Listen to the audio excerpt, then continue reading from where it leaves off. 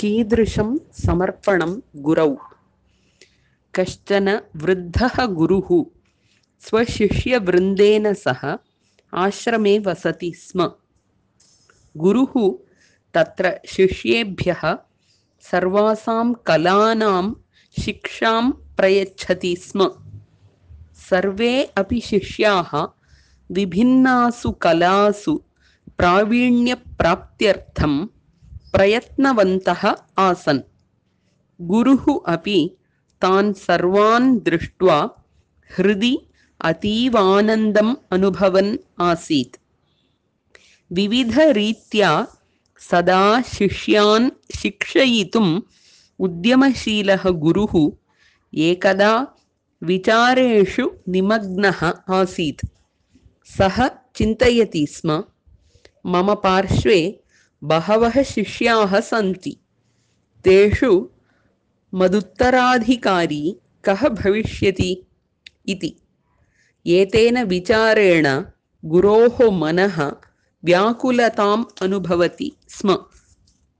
एकदा सहस्रकिरणोदये जाते गुरुः सर्वान् शिष्यान् आहूतवान्। ततः सः उत्तराधिकारिपदचिन्तां शिष्याणां पुरतः उपस्थाप्य अवदत्, अहं भवतां सर्वेषाम् एकां परीक्षां करिष्यामि।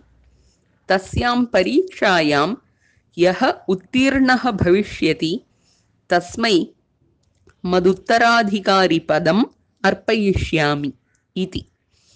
सर्वे शिष्याः परस्परम् अस्य विषयस्य चर्चाम् अकुर्वन्। अस्मिन् पदे स्थातुं योग्यः कः इति चिन्तयन्ति स्म ते।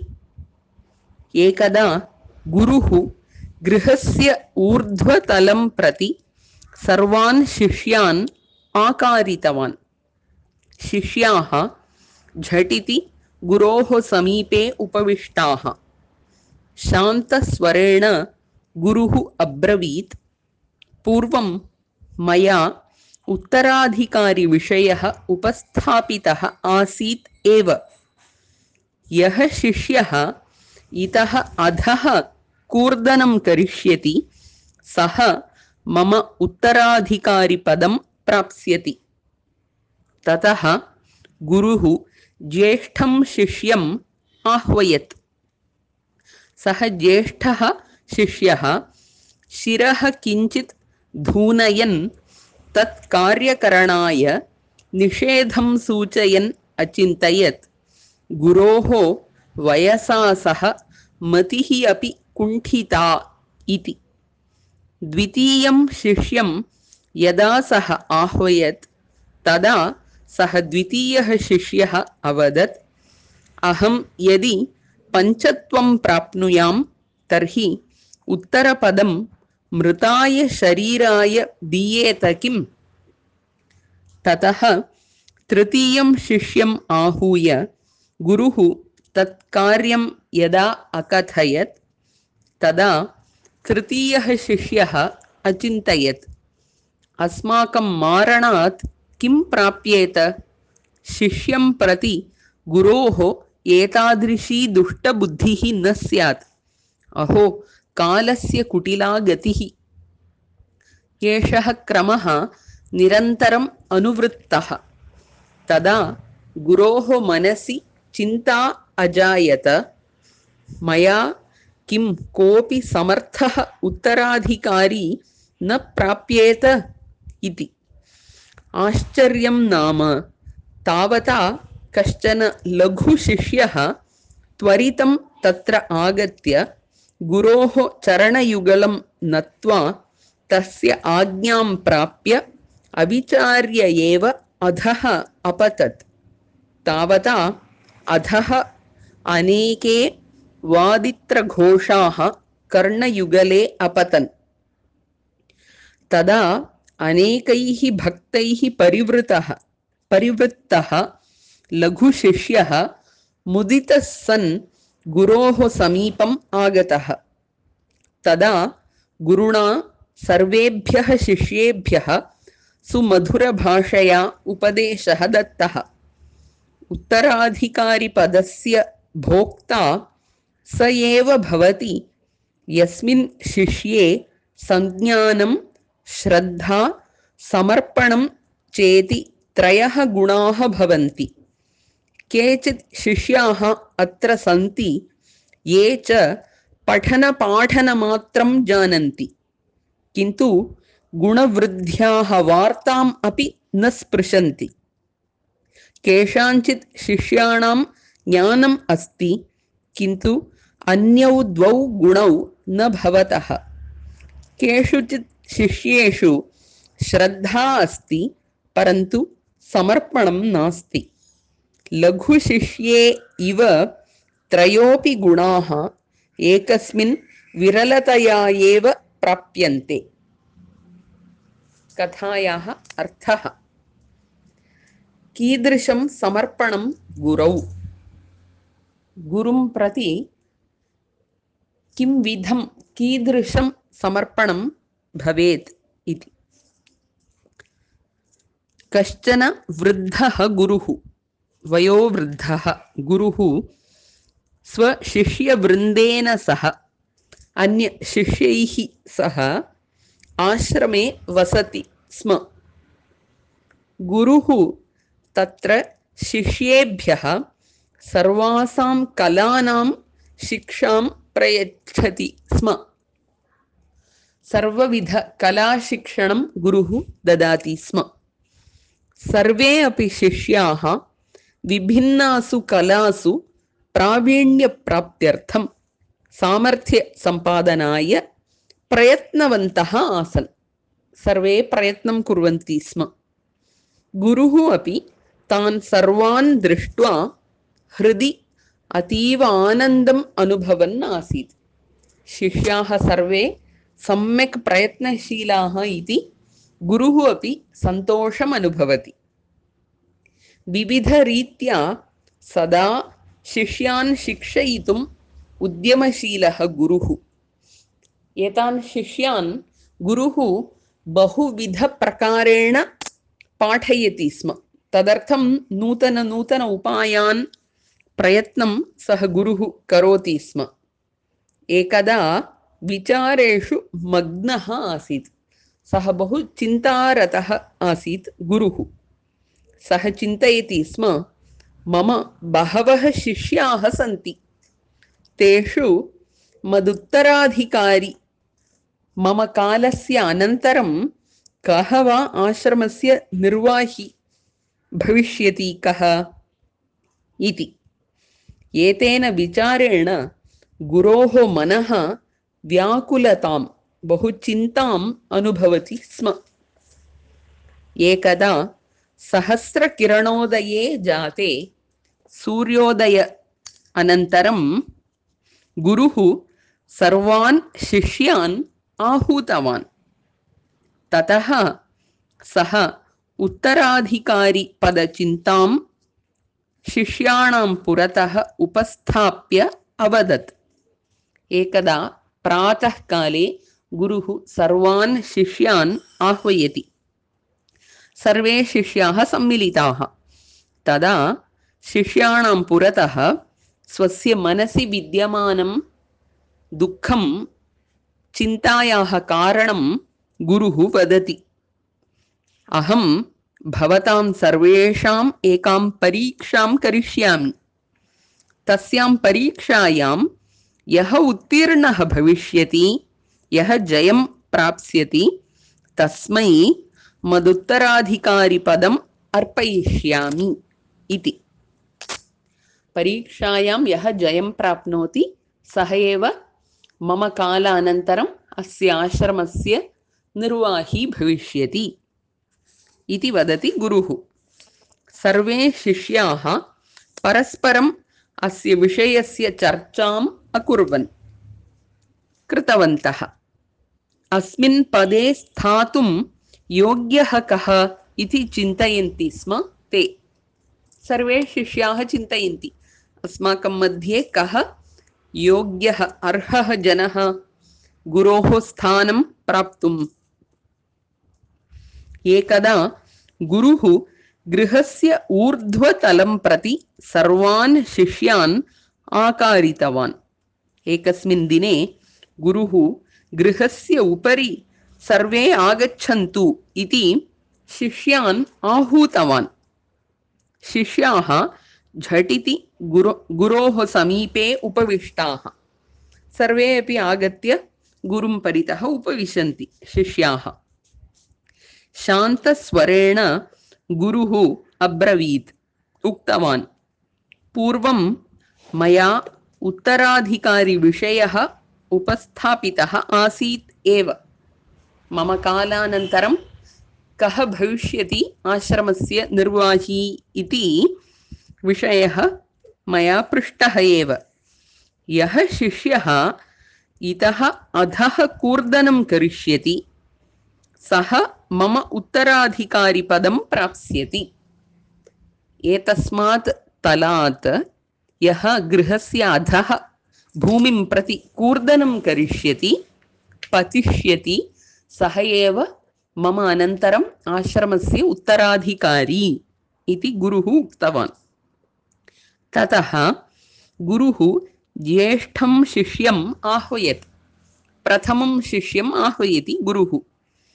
सः ज्येष्ठः शिष्यः शिरः किञ्चित् धूनयन् तत् कार्यकरणाय निषेधं सूचयन् अचिन्तयत्। सः प्रथमः शिष्यः शिरः न इति चालयति। अनन्तरं सः अहं कूर्दनं न करोमि इति चिन्तयन्नेव सः एवं न करोमि इति अभिनयद्वारा सूचनां कुर्वन् मनसि उक्तवान्, गुरोः वयसा सह मतिः अपि कुण्ठिता इति। गुरोः वयः अधिकम् अभवत्, वृद्धः अभवत् सः, किन्तु यदा वार्धकम् अभवत् तदा तस्य बुद्धिः भ्रष्टा इति। द्वितीयं शिष्यं यदा सः आह्वयत्, गुरुः द्वितीयं शिष्यम् आह्वयति तदा सः द्वितीयः शिष्यः अवदत्, उक्तवान्, अहं यदि पञ्चत्वं प्राप्नुयां, यदि अहं कूर्दनकारणेन मरणं प्राप्नोमि तर्हि उत्तरपदं मृताय शरीराय दीयेत किम्? आश्रमस्य निर्वाही इति पदं मम मृतशरीराय कोऽपि ददाति वा? ततः तृतीयं शिष्यम् आहूय गुरुः तत्कार्यं यदा अकथयत् तदा तृतीयः शिष्यः अचिन्तयत्। गुरुः तृतीयं शिष्यम् आह्वयति, कूर्दनं करोतु इति वदति। तदा सः तृतीयः शिष्यः मनसि चिन्तयति, अस्माकं मारणात् किं प्राप्येत? एषः मम गुरुः किमर्थं मां मारयति? शिष्यं प्रति गुरोः एतादृशी दुष्टबुद्धिः न स्यात्। किमर्थम् एवं शिष्यस्य उपरि वञ्चनाभावं करोति गुरुः? तस्य दुष्टबुद्धिः न भवतु। अहो, कालस्य कुटिला गतिः। एषः कलिकालः किल, कालस्य वक्रता। एषः क्रमः निरन्तरम् अनुवृत्तः। सर्वे अपि शिष्याः एवं क्रमेण कूर्दनं न करोमि इति प्रकटयन्ति। तदा गुरोः मनसि चिन्ता अजायत। गुरुः बहु चिन्तां प्राप्तवान्। मया किं कोऽपि समर्थः उत्तराधिकारी न प्राप्येत इति। अग्रिमः कोऽपि मम अनुयायी आश्रमनिर्वाही उत्तराधिकारी न भविष्यति वा?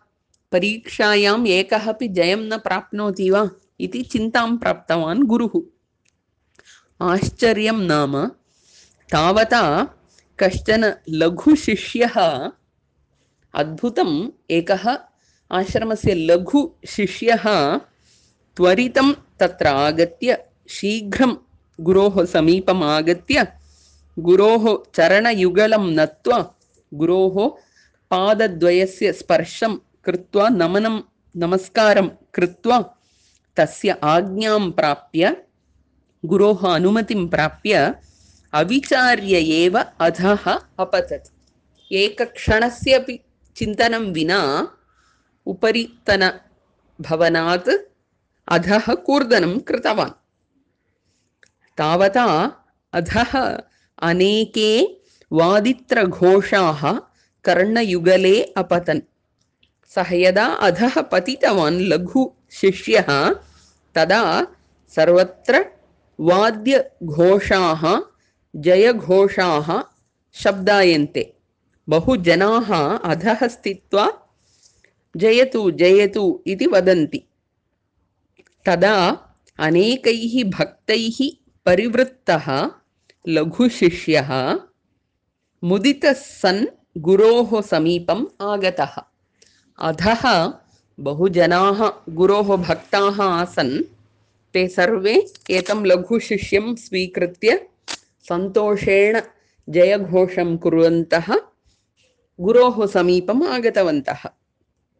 तदा गुरुणा सर्वेभ्यः शिष्येभ्यः सुमधुरभाषया उपदेशः दत्तः। गुरुः सन्तोषेण उत्तराधिकारी प्राप्तः इति सुमधुरभाषया सर्वेभ्यः उपदेशं ददाति। उत्तराधिकारिपदस्य भोक्ता स एव भवति। मम अनन्तरं गुरुपीठं गुरुस्थानं प्राप्तुं योग्यः तादृशः एव शिष्यः यस्मिन् संज्ञानं श्रद्धा समर्पणं चेति त्रयः गुणाः भवन्ति। यस्य शिष्यस्य संज्ञानं श्रद्धा समर्पणम् इति त्रयः अपि उत्तमगुणाः सन्ति। संज्ञानम् इत्युक्ते तस्य सर्वविधसामर्थ्यज्ञानम् इत्यादि। श्रद्धा गुरोः विषये, परम्परायाः विषये, ईश्वरविषये। समर्पणं तत्तु गुरुः यद् वदति तद् अनुक्षणं करोमि इति सन्देहं विना व्यवहारः। एवं त्रयः गुणाः भवन्ति चेदेव सः उत्तराधिकारिपदस्य योग्यः भवति। केचित् शिष्याः अत्र सन्ति आश्रमे ये च पठनपाठनमात्रं जानन्ति। केवलं ते पठनं कुर्वन्ति, स्वाध्यायं कुर्वन्ति, पाठनमपि कुर्वन्ति, किन्तु गुणवृद्ध्याः वार्तामपि न स्पृशन्ति। ते तु अन्य समर्पणम् इति विषये वा श्रद्धा इति विषये वा अवधानं न कुर्वन्ति। तेषां ज्ञानं केवलं पर्याप्तम् इति व्यवहरन्ति। केषाञ्चित् शिष्याणां ज्ञानम् अस्ति किन्तु अन्यौ द्वौ गुणौ न भवतः। श्रद्धा वा समर्पणं वा न भवति, तेषां सामर्थ्यं तु भवति। केषुचित् शिष्येषु श्रद्धा अस्ति परन्तु समर्पणं नास्ति। लघुशिष्ये इव त्रयोपि गुणाः एकस्मिन् विरलतया एव प्राप्यन्ते। एकस्य शिष्यस्य एव व्यवहारे त्रयः अपि गुणाः भवन्ति इति बहु अपूर्वमेव तत् इति गुरुः उक्तवान्।